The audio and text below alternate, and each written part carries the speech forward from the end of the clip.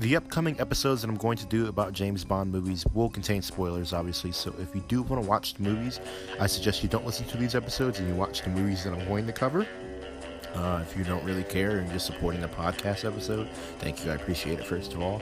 But enjoy, but you have been warned. I'm sure literally none of you care, but I just have to put this just in case someone is really upset that I spoiled something in the movie. These are reviews. Thank you. Yes, enjoy the episode.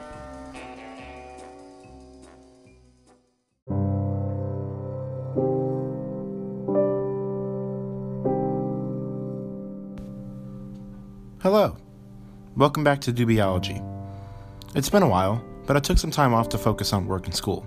Especially school, as I'm in the final 2 weeks of my school year, and I really need to focus on finals. But we're back. In this episode today, I'll be recovering the James Bond film Casino Royale. In the year of 2006, Eon Productions released Casino Royale to an overwhelming amount of positive reviews. Gone are the campier films in the Roger Moore of the 70s, and the ludicrous sexy era of Pierce Brosnan in the 90s. Daniel Craig is the new James Bond, and he delivers a dark, haunted, and gritty reinvention of the 007 character. In this episode, I will go over the premise of the film, the plot, and what makes this film so good. Honestly, if you didn't know, this is my favorite James Bond film, and also my favorite film ever. This film is what inspired me to follow up with the following 007 reviews that I have slated for the podcast. Meaning, as I mentioned in the intro, I'm going to be covering 007 movies and books. The books are written by author Ian Fleming, and I definitely recommend them. I can't recommend it enough. This will also be one of the final episodes in the Phase 1. Phase 1 of the podcast is basically the first few episodes, just a kickstart. Phase 2 will really kickstart the podcast and the growth I expect over the next few years, because I do plan on doing this long term. It's going to be more serious and gritty, kind of like this episode, and well edited, hopefully. Presentation on this episode is different. I hope you guys enjoy. Thank you. Enjoy.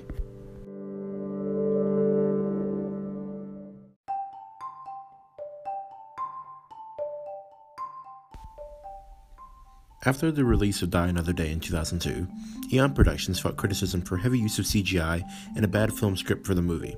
Pierce Brosnan was good as Bond, but the cast wasn't as swell.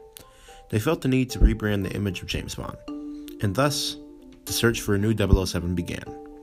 In October of 2005, Daniel Craig was announced as the new James Bond to heavy criticism, not fitting the image of author Ian Fleming's Bond fantasy to most fans. Tall, dark, and suave is what they originally thought. Instead of Craig, he was short, not as charismatic, and also blonde. Ain't that swell. Eon Productions wanted the darker edge of Bond to be shown in Casino Royale, something similar to Fleming's 1953 novel in which the film was adapted from. In preparation for the role, Daniel Craig actually read all of Fleming's novels to capture the magnitude of Bond. Craig was not interested in playing Bond up until he read the script of the movie. Filming for Casino Royale began in January of 2006, and it also ended in July of 2006. It was shot in Prague, Czech Republic, and also the Bahamas, Italy, and the UK. They originally wanted to shoot in South Africa also, but they replaced that with the Bahamas for the beginning scene that took place in Madagascar in the film. So there's a bit of trivia right there. This is just the premise of the film. On to the actual review.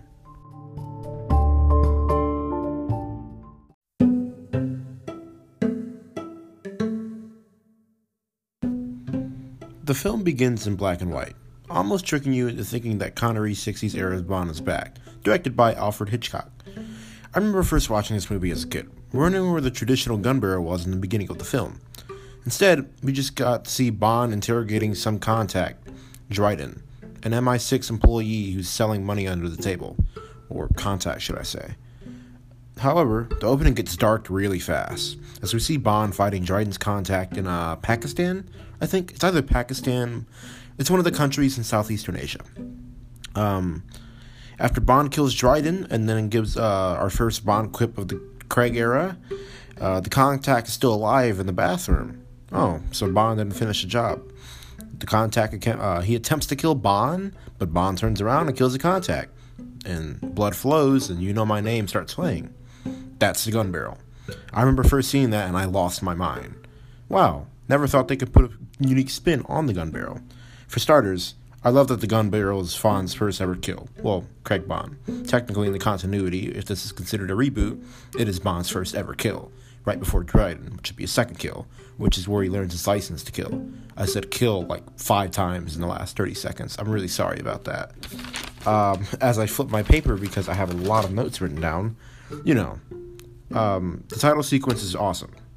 They chose the Chris Cornell of Soundgarden to perform the Bond song, and it's the best Bond song.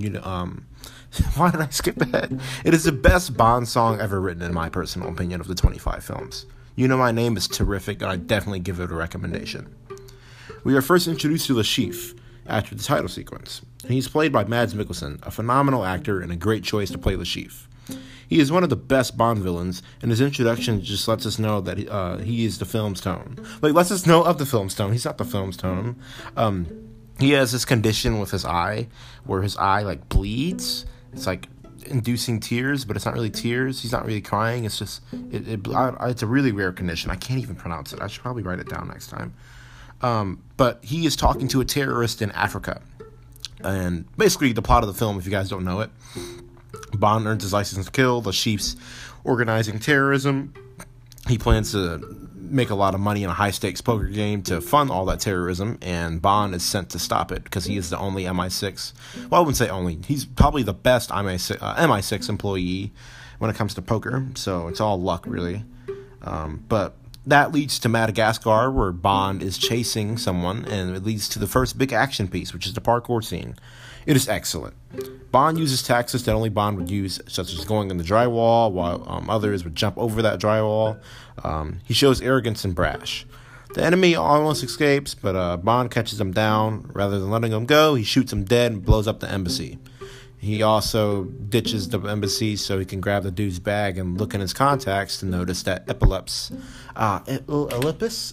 I don't know how to pronounce it, but it's the contact for the Sheep's organization, and that's where all the terrorism is being funded, and Bond ends up going to a clubhouse in the Bahamas, I think, and he uses that to hack into a computer and figure out, what the Sheep is planning in this poker game.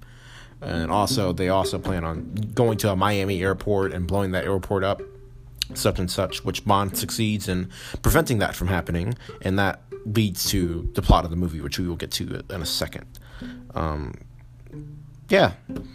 think that's a pretty good introduction to Craig Bond. The next section of the episode will be me talking about the actors and also the plot of the movie, I guess. So, yeah, that was really just a pre-title sequence in the opening. About it. Yeah. This is really awkward.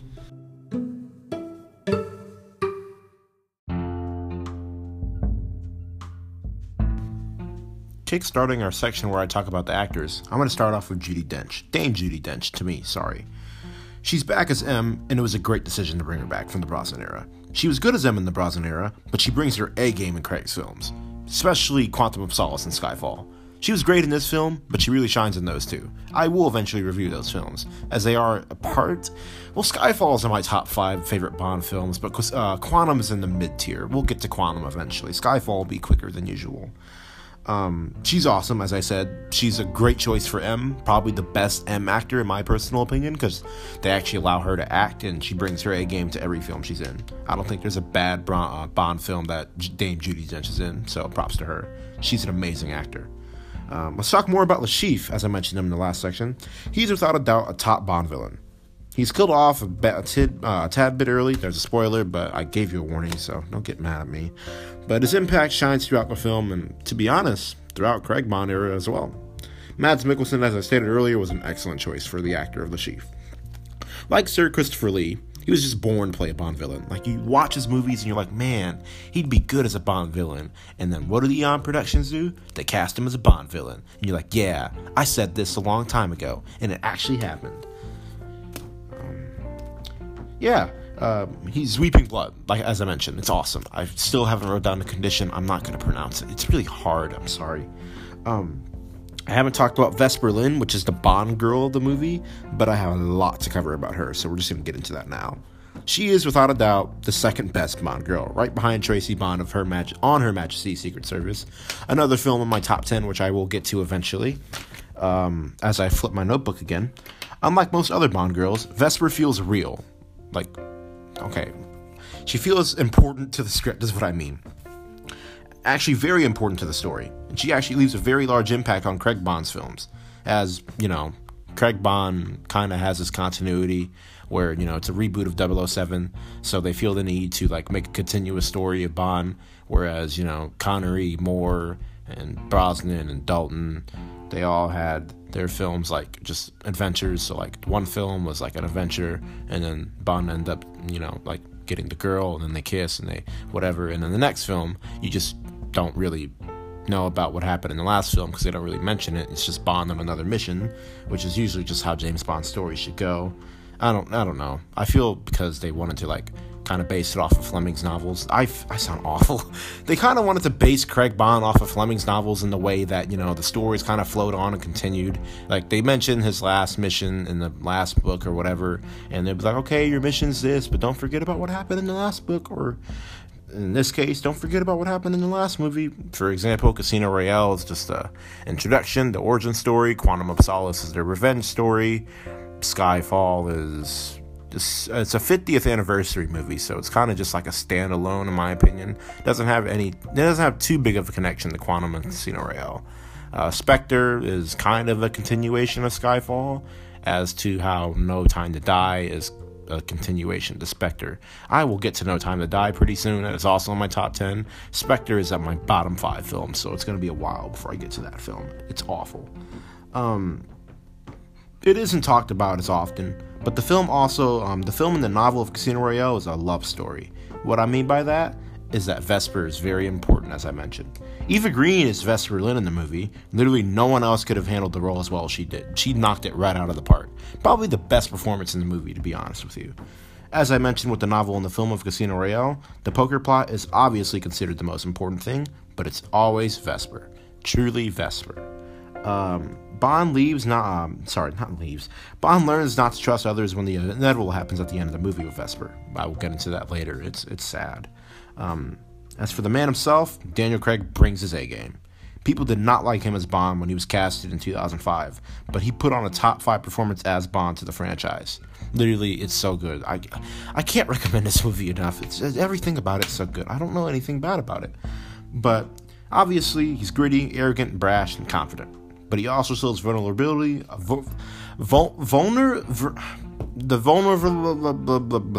he also shows emotion. He's definitely the most ruthless Bond actor, but also the most emotional. If you've seen No Time to Die, you know what I mean. It's like Casino Royale and Quantum build him up as this really, really ruthless guy. Like, oh, I kill people for a living. Oh, I don't care about killing people. Oh, I'm angry all the time. Oh. And then in No Time to Die, he's like, oh no, my daughter, please, no, happy Bond, sad Bond, caring Bond. Sorry. That's really all for this section. The next section will just be me talking about what the film does really, really well and the plot of the film, which is just the poker scenes. So, yeah, another awkward sequence.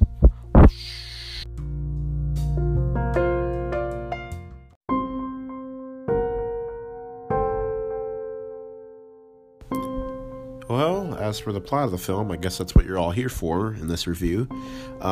Just want to start off by saying that Lashif bluffing at every single round of the table is funny. Like, it's genuinely hilarious. It's genuinely hilarious to me. And it's just 10 times funnier because... What are you doing? Why are you... Okay, Chimney. I'm sorry, my cat's weird.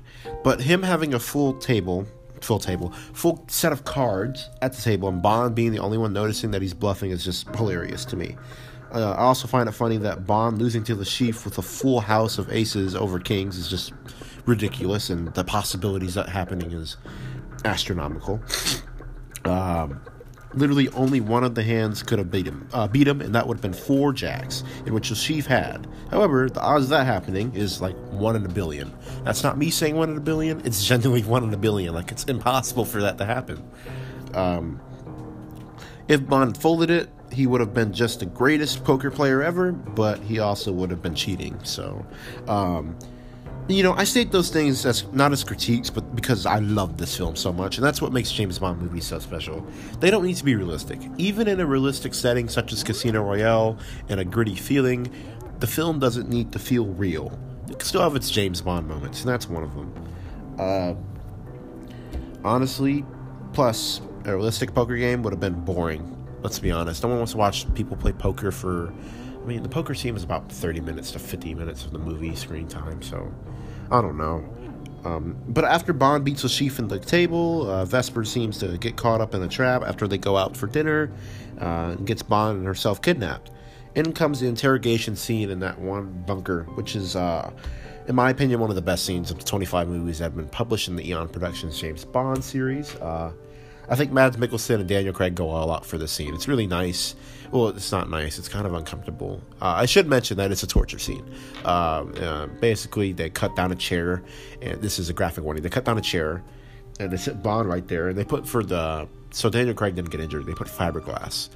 But basically, Le Chiffre he had a rope, and the rope had an end to it. It was big, and every single time Daniel Craig didn't give Le Chiffre the passcode, he would hit him with the rope in double O's. Let's just say that. But it's one of the best scenes in the franchise because you could just feel the intensity and realism in it. Every moment leading up to this, and the two men in the room have nothing else to lose. This movie I'm sick, so I'm kind of sneezing, sniffling a lot. I sound worse than I did in my previous segments because I'm recording this over different days. But the movie shows that Bond isn't heroic. Superhuman ability? Sure. He's not a hero, however. Bond is brave, though, and he shows to no amount of torture or obstacles can prevent him from finishing a mission. A common theme throughout the Craig films. As I turn my page so I can look at the notes I wrote. Mads Mikkelsen did an excellent job as Le Chiffre, obvious as I mentioned, but the scene with the interrogation just adds on to his legend. He plays along to Craig's bravery with going from confident to really, really desperate and wanting the passcodes. It's a great performance and a great scene with everyone involved, including the guy who made the chair. Props. Enter Mr. White into the film. Mr. White walks in, he kills the two goons, and then he sees Le Chiffre, and Le Chiffre's like, no, I'll pay you the money, and then he's like, your time's up, bud, you didn't pay it in time, you lost, and he shoots him right between the eyes. Le Chiffre's dead, and you would think that's the climax of the movie, but we're not even close. Game over for Le Chiffre, but this is taken directly from the novel, except in the novel, the one shooting Le Chiffre is someone who works for Spectre. I forgot who it is. I need to go reread that novel, Casino Royale. But he doesn't work for Quantum, which in the film, Mr. White works for an organization named Quantum, which is revealed more in Quantum of Solace, which is the next film after Casino Royale. And Quantum is revealed to be a division under Spectre, which is revealed in the movie Spectre in 2015. As I mentioned in the other segment, Spectre is awful. I'm not going to get to that movie for a while. But Spectre had been the one financing Le Chiffre's earnings and stuff like that. Le Chiffre didn't pay him back, so they killed him. And Blofeld is the one behind most of Craig Bond's villains, which we will get to at a later date. It is complicated. I'm sorry if you didn't understand anything I just said. If you were to watch the movies, you'd understand. After that, the film has been, the film has nowhere to go.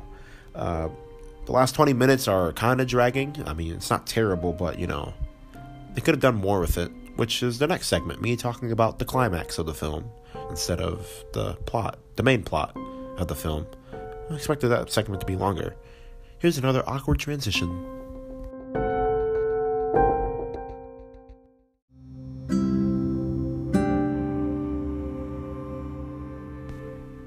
I have a theory. I feel like the last 20 minutes of Casino Royale was always meant to be the first 20 minutes of Quantum of Solace. What I mean by that is, the film drags in the last 20 minutes. Bond and Vesper recover at a home in Italy, and the two seem to fall in love. Why did I say share? They seem to fall in love. Bond tells Vesper that he doesn't want to kill anymore, and he just wants to exchange all that for his love, his eternal love for Vesper. They're so in love. And they were on a beach when Bond says that, and then they go to Venice, Italy for a little vacation, a little break from everything that's been going on in the last 2 hours. But the two take shore in Venice, and M calls Bond and says, hey, good job winning and all that, but when are you going to deposit the earnings? In an earlier scene, Bond did deposit the earnings. He gave Vesper the passcode for that. The issue is Vesper left a few minutes before M called Bond at the hotel, and there's a slow realization cam on Bond realizing that, yeah, Vesper's taking the money. Before he realizes it's too late, Bond leaves and he chases down Vesper. Where am I? No. Bond follows Vesper out, and he sees her dealing with these three other men. One's a guy with an eye patch. I don't know his name. When the men realize that Bond's there, they threaten to kill him, and he's just like, allow me. And then a whole fight ensues. It's actually a really nice action set piece. You guys should check it out when you watch the movie. If you do, it's up to you. But it's cool. Before that happens, sorry, I skipped a note. The building that they're in collapses because there's just so much chaos going on. I think Bond shoots at something pressurized and it causes the building to collapse. But before it collapses, Vesper locks herself in a cage that leads into the Venice rivers when the building collapses, and Bond goes and follows her. Bond realizes that she's stuck in the cage. And, he's shaking the rattles of the cage, trying to get her out, trying to unlock it, trying to do everything he can to get her out. But it's too late. He watches Vesper drown away, but he's eventually able to pull her to shore. It's like near the building on top of a roof, and once Bond attempts CPR, he realizes that Vesper's dead and she can't be saved. Bond sits there for a few moments, just realizing the mistake he's made. After that, Em and Bond speak again. Bond is on a sail in Venice, and he's speaking about what happened to Vesper, and there's a line taken from the novel I'm not going to say because it's like the last line in the novel, but if you could go look for it, it'd be nice. I'm not going to say it on the podcast. But basically, he says that. I appreciate them taking that from the novel. I think that was pretty cool. There was a quote from Mathis from the novel as well saying, the heroes and villains get mixed up, and that was in the film as well. I thought that was cool. But yeah, they're speaking, and then Bond was able to retrieve Vesper's phone. He goes through her contacts, and he realizes that there is a contact named Mr. White. I mentioned Mr. White in the last segment as the guy who killed the chief, a part of the Quantum organization. The last set piece of the film is Mr. White driving to his mansion or whatever it is, just staring off into the distance. He gets a call, and then Mr. Bond is like, we need to talk to Mr. White, and then he shoots him in the leg, and then Mr. White's crawling up the steps. James Bond has a rifle in his hand, which just looks weird because he usually has a Walther PPK or PP9. But yeah, he walks up the stairs and he's like, the name is Bond, James Bond, and then you get the James Bond theme. This is the first time the James Bond theme is played throughout the movie because, as I mentioned, Casino Royale is an origin story. It was never meant to be. I think You Know My Name was actually replaced as a James Bond theme just to show Daniel Craig's James Bond's inexperience in the role. Well, I wouldn't say in the role, just inexperience because it's his first movie. It's like James Bond. You get the point. Yeah, we get the classic theme. It's awesome. It's cool. I flip my notebook as I check my notes. Personally, I feel that the novel and the book... Why did I put that? I feel like in the novel and the film, Vesper and Bond's relationship is just a little rushed. It's not like, I can't believe it, but you can believe they fell in love, but like, it's not all too realistic. If they introduced him earlier, I would have been like, okay, that makes more sense. But they didn't do that. Instead, it's just a rushed relationship. That's really my only criticism, and I wouldn't even consider it bad criticism. Just the last 20 minutes of the film. While I think that the last 20 minutes drag, it is worth mentioning that the final scene with Bond and Mr. White is the perfect culmination of the last 2 hours and 20 minutes. 2 hours and 20 minutes. Sorry, as I mentioned, I'm sick, so I sound a little awful. Bond coming into his own is just the basis of Casino Royale. I also want to point out that while I love Casino in 4/5 of the Craig films, I hate Spectre. I cannot mention that enough. His overarching story in the films make it lose its Bond charm, meaning, I understand why they did the whole overarching story because they want to go and base it off of they want to make it like a newer franchise. Like, hey, Daniel Craig's the new James Bond, and he's doing his own thing.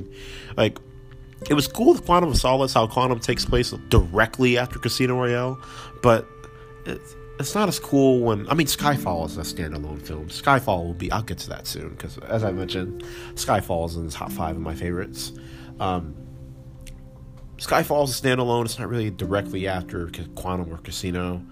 I guess Spectre and No Time to Die are an overarching story as well, considering Madeline in those movies. God. It's not awful. I wish it was done better. It kind of loses, the James Bond is just on another mission instead it's just a story. It's not as bad, I guess. That's the end of this section. My next section will be the conclusion.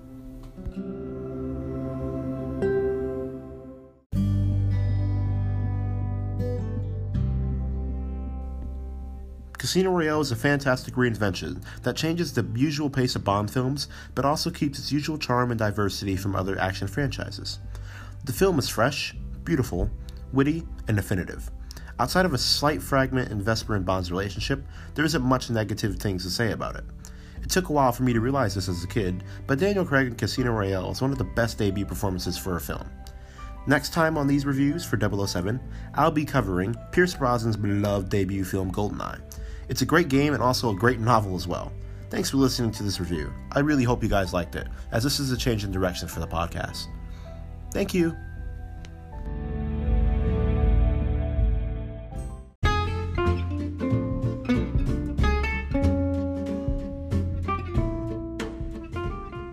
Thanks for watching this episode. If you like this episode, make sure to check out other social media outlets for Doobieology, such as my Instagram and Snapchat.